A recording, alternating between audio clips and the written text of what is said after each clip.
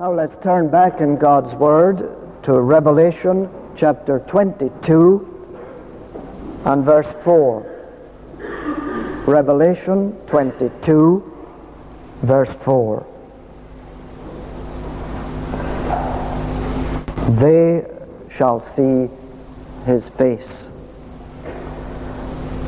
The reference is to Christians who have gone to heaven. And there in heaven, they see their Savior. Not as they saw him here on earth, by faith, without the vision of sight, but they see him as he is, face to face. A couple of weeks ago, when I was at the Free Church School in Theology, we were told of a minister in one of our congregations who had been appointed interim moderator of a neighboring congregation. That's what happens in our system when a minister leaves a church, and until they get a new minister, some other minister is asked to supervise the congregation as interim moderator. And one of the responsibilities that an interim moderator has is to arrange preachers for each succeeding Sunday. Well, it so happened that although he had made his arrangements well in advance, that with just a week to go, the arrangement for a particular Sunday fell through. And he had great difficulty finding somebody else. He phoned round, but unsuccessfully. It so happened that in his own congregation there was a retired minister. And so at the close of the Sunday morning service, he asked this retired minister if he would preach in that other congregation the following week. He refused. He just didn't at that time want the particular burden and inconvenience that would be involved in taking those services, and he'd done it on other occasions. He said, get somebody else. The evening service came around, and as they were leaving the church, the retired minister, who was a widower, he said to the other minister, I will take the services, and I'll tell you why in a moment. So when they were alone, the first minister saw that his older colleague had tears in his eyes as he said that he would be glad to preach the following Lord's Day. He said, I went home after my refusal, and I was uneasy in my own conscience about what I had done. And when I got into the house, there was a photo of my late wife there on the mantelpiece. And as I looked at that photo and saw her eyes, it was as if she was saying to me, if you could see the Savior as I see him now, nothing would be too hard for you to do for him.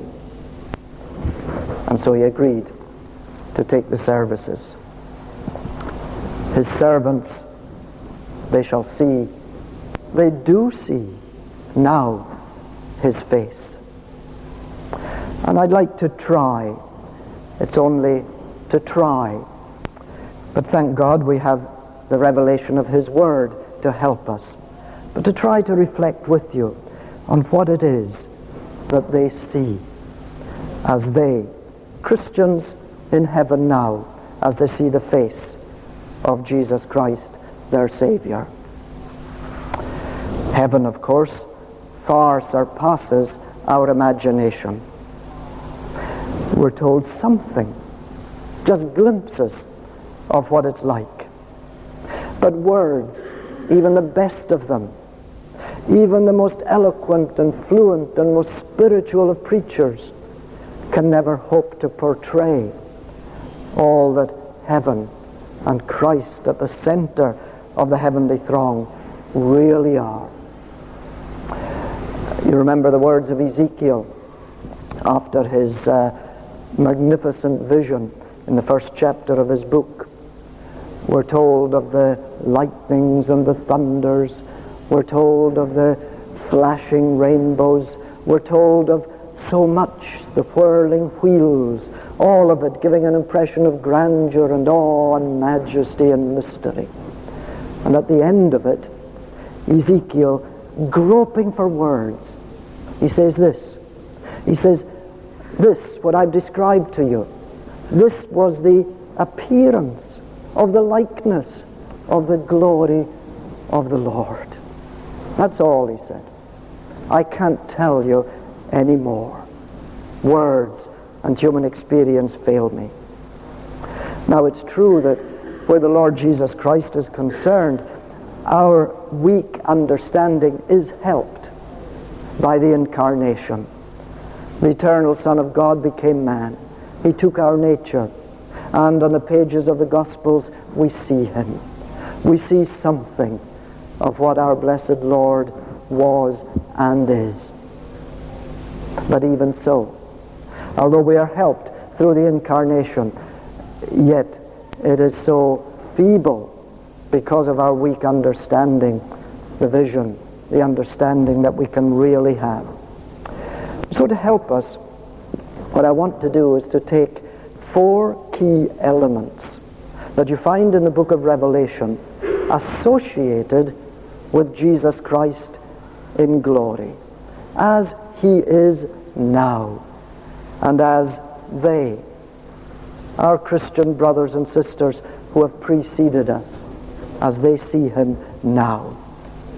The first of these 4 elements is light. Where you read of Jesus Christ in heaven, you read constantly of light, of dazzling, brilliant light. Let me just read verses here and there. 21, verse 23. The city had no need of the sun nor of the moon to shine in it, for the glory of God illuminated it, and the Lamb is its light. And the nations of those that are saved shall walk in its light. 22:5. There shall be no night there. They need no lamp nor light of the sun, for the Lord God gives them light. Verse 16, the last phrase, Jesus is the bright and morning star. And that light, which we read, the Lamb is, that light which comes from Jesus Christ, the glorious, eternal, exalted one, is reflected in the city of which he is the King, is reflected through all of heaven's glory. That's the whole point of what we read in verses 9 to 21 of the New Jerusalem. It uses human language. It uses the most beautiful descriptions that we humans can imagine. All these marvelous precious stones with all their brilliant facets and all the uniting harmony of their glory.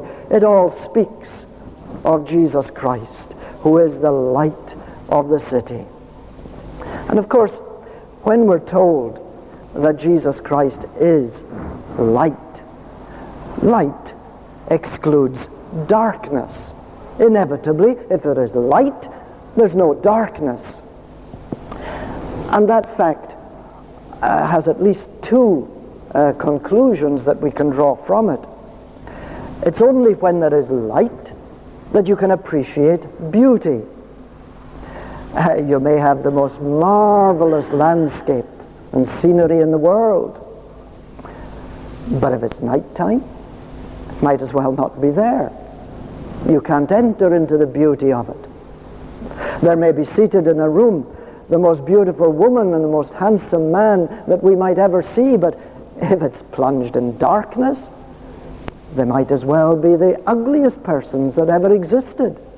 We can't appreciate their beauty unless there is light. And so the Bible stresses, it can only use, because of our weakened understanding, metaphors, phrases that would at least give us some concept of the beauty and the glory of our blessed Savior. He is, taking for example the Song of Songs as one of our helps in this area, he is the fairest of 10,000. He is the altogether lovely one. He is the rose of Sharon. He is the lily of the valley. He is, as we read here, the bright and morning star. And Christian men and women there in glory, what do? They see the King in all his beauty, land of far distances. And so light speaks to us not just of the beauty of the Lord Jesus, who he is, his person, his attributes, what he has done, but our appreciation, our full appreciation of the beauty and glory of our blessed Lord. But the fact that he is described as light and surrounded by light not only stresses beauty, but it also, of course, stresses purity. The writers of the New Testament use this figure constantly, taking darkness as symbolic of what is ugly and evil and wicked. Flee, we're told, the hidden things of darkness. When we're urged to a life of vigilance as Christian people, we're told that those who sleep in the night. Those who are drunk in the night. And we're told that we are children of the day, children of the light. And so as we read of the Lord Jesus Christ, light and surrounded by light, it speaks to us, of course, firstly of his purity. He is pure and spotless. He is as he was. And because he is such, that purity of his becomes the property of his people also. And so we've got some of these marvelous passages that speak of the shining purity not only of the Savior but of his people made pure through him.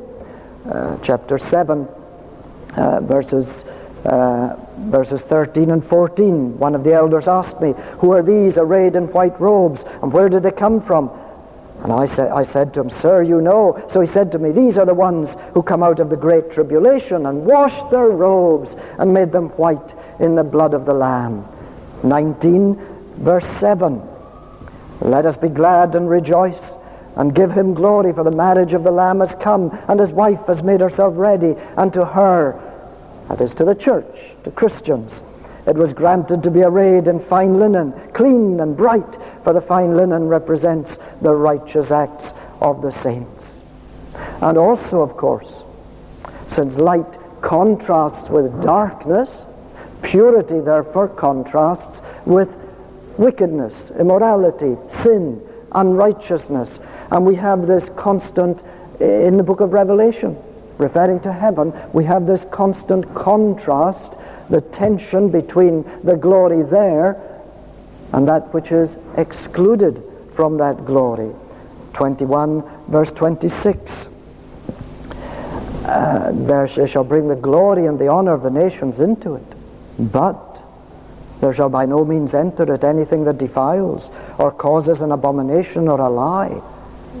And into the next chapter, 22 at verse 12, speaking of the Lord Jesus in verse 13, "He, the Alpha and the Omega, the beginning and the end, the first and the last. Blessed are those who do his commandments, that they may have the right to the tree of life and may enter through the gates into the city." But this is a city of light. This is a city of purity and of holiness. And therefore it is outside that there are dogs and sorcerers and sexually immoral and murderers and idolaters and whoever loves and practices a lie. Our blessed Lord was pure here on earth. "Which of you convinces me of sin?" he could say to his accusers. But even he was surrounded by sin in this sinful world. Even he was in some respects affected by sin. He suffered because of sin. When he was weary, when he was hungry, when he was discouraged and disappointed and grieved in his soul, it was ultimately because of sin, because sin had marred this glorious creation of God. But there is no sin. All is light and purity. And therefore we read that they, his people, shall see his face, and his servants shall serve him. And nobody there is ever going to say in that sinless place, Oh, I'm too tired. It's too much of a chore. Oh, yes, I know that there's work to do for God, but really, I need to take it easy for a while. No, we won't say that there. His servants will serve him. They will rejoice to serve him. There will be no sin. There will be no excuses. There will be no holding back in our service for our blessed Lord and Master. One of the probably most striking memories that I have as a child of the wartime years through which I passed as a child was at the end, when the lights went on.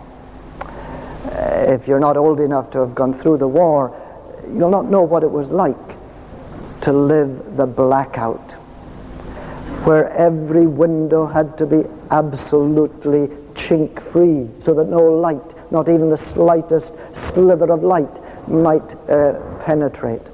I remember on one occasion the local policeman, and we have to admit that in a little rural village in the north of Scotland, where we perhaps, I think once in the whole course of the war, had an enemy plane dropping bombs within any remote distance from us, it might have seemed perhaps a little over the top to be insisting along these lines, but I remember the local policeman coming once and calling out attention to the fact that we had left the bathroom light on without having put the blackout.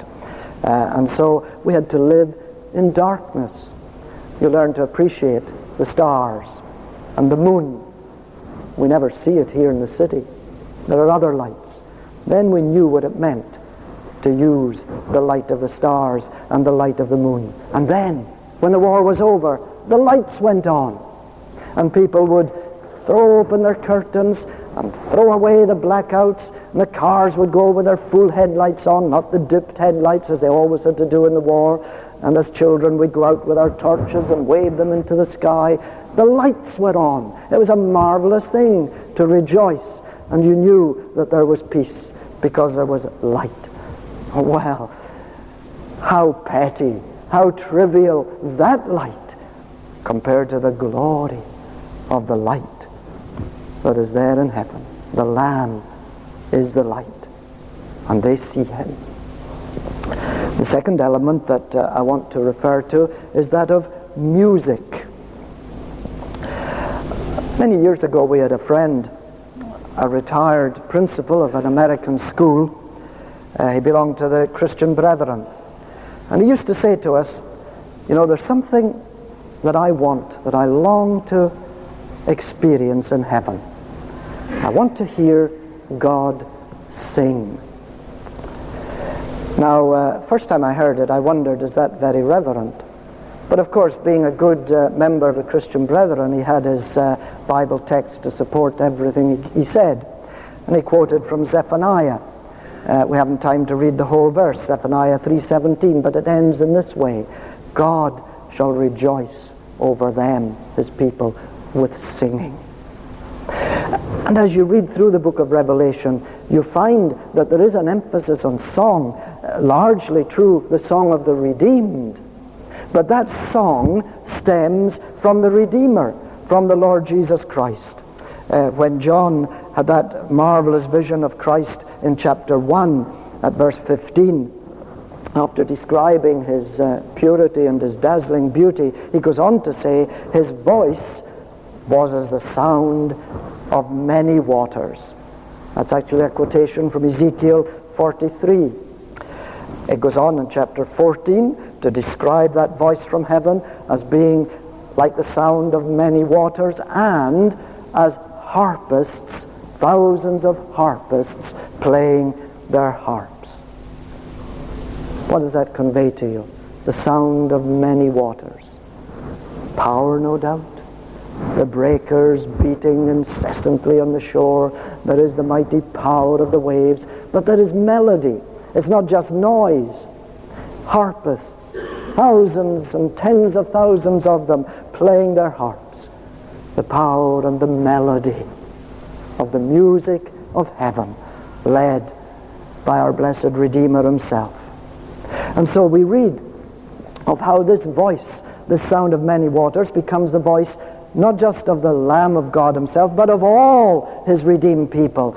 chapter 19 at verse 6, you'll see that again there's a talk of the sound of many waters, but this time it is the chorus of the people of God. And what do they sing? Well, we know what they sing. They sing of the glory and the majesty of the God who has redeemed them, of the redemption that is theirs through Jesus Christ. Chapter 5, verse 8. There we read of verse 9, they sang a new song saying, "You are worthy to take the scroll and to open its seals. For you were slain and have redeemed us to God by your blood out of every tribe and tongue and people and nation, and have made us kings and priests to our God, and we shall reign on the earth." You can go on into chapter 15, you'll find something similar. The great song of the redeemed people of God. What music there in heaven. The best concerts here on earth have to come to an end. Some of you are very musical. You can enter into the sublimeness of even earthly music, the glory and the wonder of concerts and singers.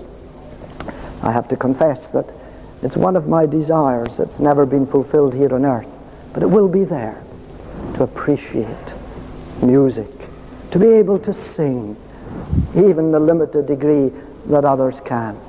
There will be no limitations, and the concert there, the music there will never, ever end. And there's something else. You may go to a marvelous concert. You may be transported, if you're able to appreciate it, transported ecstatically by the sublimeness and the beauty of the music to which you listen. And yet, though you might be tempted to say, what wonderful people. These people who play and who sing in that way, who lift my soul so high, how wonderful they must be. But the musicians are sinners like everyone else. And I'm told that if we knew them, we would find among them, as among any other group, the same backbiting, the same envy, the same greed, the same jealousy, the same pride, but not there. Not there. For those who sing, they've been redeemed. They're pure, they're sinless, and they sing sinlessly the praises of the Lamb. There's light, there's music. The third element that is constantly brought before us is that of victory. They see his face, the victorious, all-conquering Christ. That note is struck again and again. John, in his opening vision, verse 13 of chapter 1, describes us for us one like the Son of Man, clothed with a garment down to the feet, girded about the chest with a golden band. His head and his hair were white like wool, and he had in his right hand 7 stars, and out of his mouth a sharp two-edged sword, and so on. And the majesty, the authority, the triumph of this Christ seated upon the throne is brought before us in many of these great passages of Revelation. Chapter 5, verse 5, the Lion of the tribe of Judah has prevailed to open the scroll. Chapter 12, verse 10, there we read of the nations of the world having become the nations of our God. Salvation and strength and the kingdom of our God and the power of his Christ have come. For the accuser of our brethren, who accused them before our God day and night, has been cast down, and they overcame him by the blood of the Lamb. And then you go on to that magnificent passage in chapter 19, from verse 11 onwards, which ends in this magnificent way. He has on his robe and on his thigh a name written, King of Kings and Lord of Lords. He is the victorious Christ, who has defeated sin and Satan and all his enemies. Oh, it's true that here on earth there is still rebellion against Jesus Christ. You and I go about the streets of this great city, and we see rebellion all around us. We feel it, we sense it, we hear it. We know that his authority is not acknowledged by this world, but he is still the victor. He has conquered sin and Satan. He has destroyed the devil and all his works, however much God in his sovereign wisdom allows Satan a little time yet to wreak his havoc.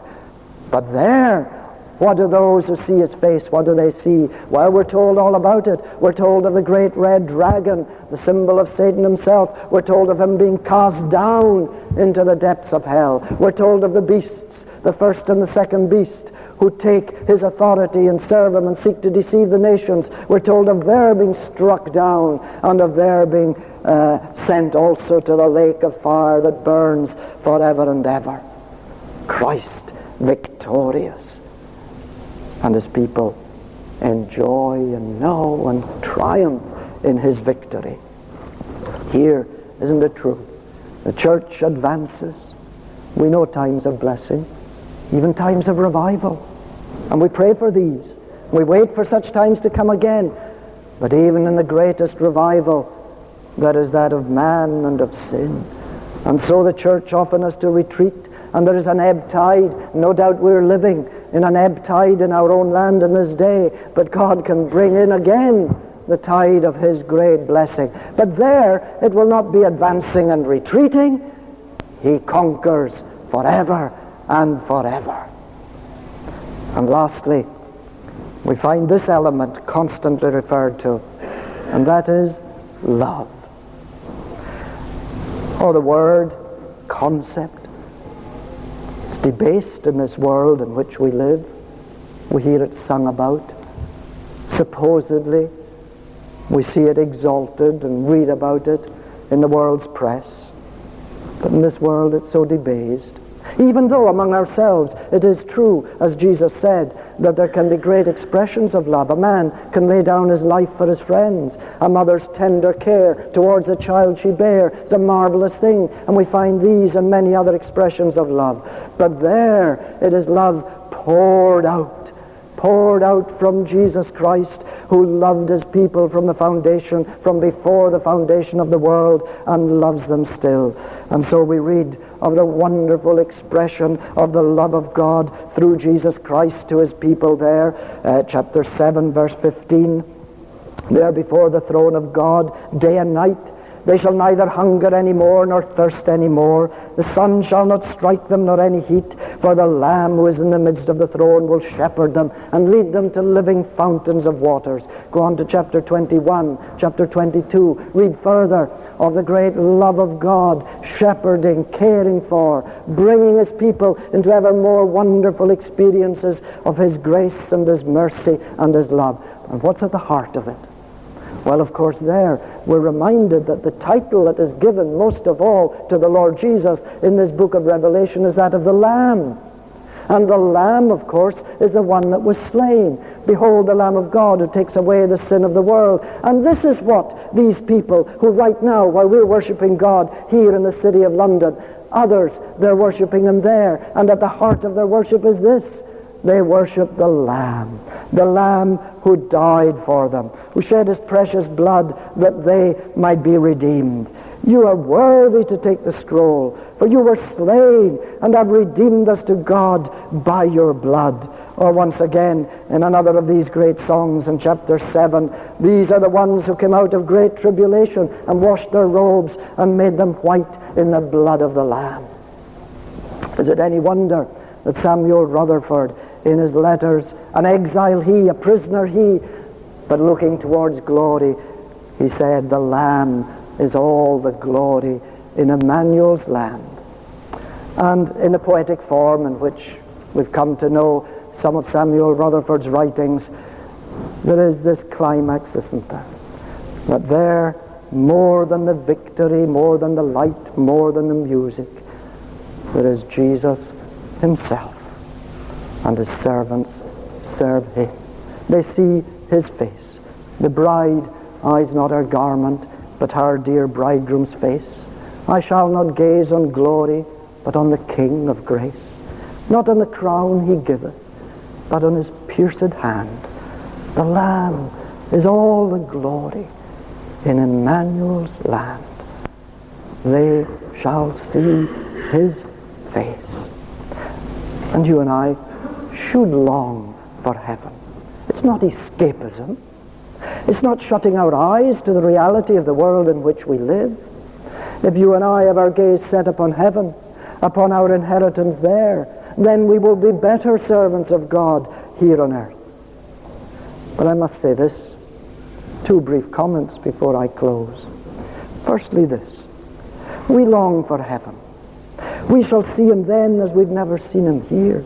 We shall experience the light and the music and the victory then as we have not been able to experience it here. But my friends, all that we shall know there, we have in bud, even now. Then the flowering, but now we have it all in bud. And in the bud, you have the full flower. It's not yet fully opened out, but we have it. Did I speak of light? God has called you out of darkness into his marvelous light now. Did I speak of music? He put a new song in my mouth, our God to magnify. Can you sing that song? Did I speak of victory? God gives us now the victory through Jesus Christ our Lord. We are more than conquerors now through him who loved us. And did I speak of love? God commends his love towards us in that Christ died for us. While we were yet sinners, Christ died for us. And if I've read of the shepherd there, shepherding his people, leading them to fountains of living waters, doesn't he do it now? Doesn't he now, as a shepherd, shepherd his flock, taking each one, the young, the sick, the weak, taking them into the shepherd's arms? And can't you sing, the Lord's my shepherd, I'll not want? Our second week of our holidays was spent in Cornwall.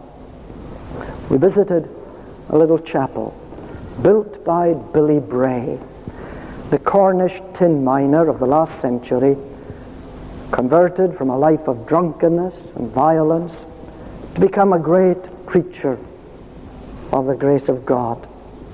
He was a very exuberant, extrovert kind of Christian. He delighted to call himself the son of the king. And the son of the king is a prince and must exercise all the privileges of the prince. Well, after a life of great witness and service for the Lord, in his early 70s, he began to weaken. He found himself short of breath, little able to do what once he'd done. He was confined to bed. And he sent for a doctor. Not a doctor who had attended him before, but just a doctor in the vicinity, and asked him to examine him. He said, "Doctor, I've asked you to come because they've told me you're an honest man. You'll tell me the truth." So the doctor examined him, and Billy Bray, there in his bed, said, "Well?" And they said, "You're going to die." He was in an advanced stage of tuberculosis. And typically Billy Bray, his response was, "Glory, glory, hallelujah. I'll be with my Savior soon." But then, after getting breath, he looked at the doctor and he said to him, "Doctor, when I get up there, shall I give them your compliments and tell them you're coming too?" And the doctor apparently said afterwards, "It made a wonderful impression on me." I know no more about the doctor, but I ask you the same question. There is an exclusion from heaven. Not all will be there with the Lamb. We read something of it. But I want to invite you, in view of the majesty and the glory and the loveliness that is there, and I'm not irreverent when I say this, it is there for the taking. For the Lord Jesus Christ comes today, and he comes saying, "Come to me, and whoever comes to me, I will by no means cast out." May God add his blessing to his word. Now we sing in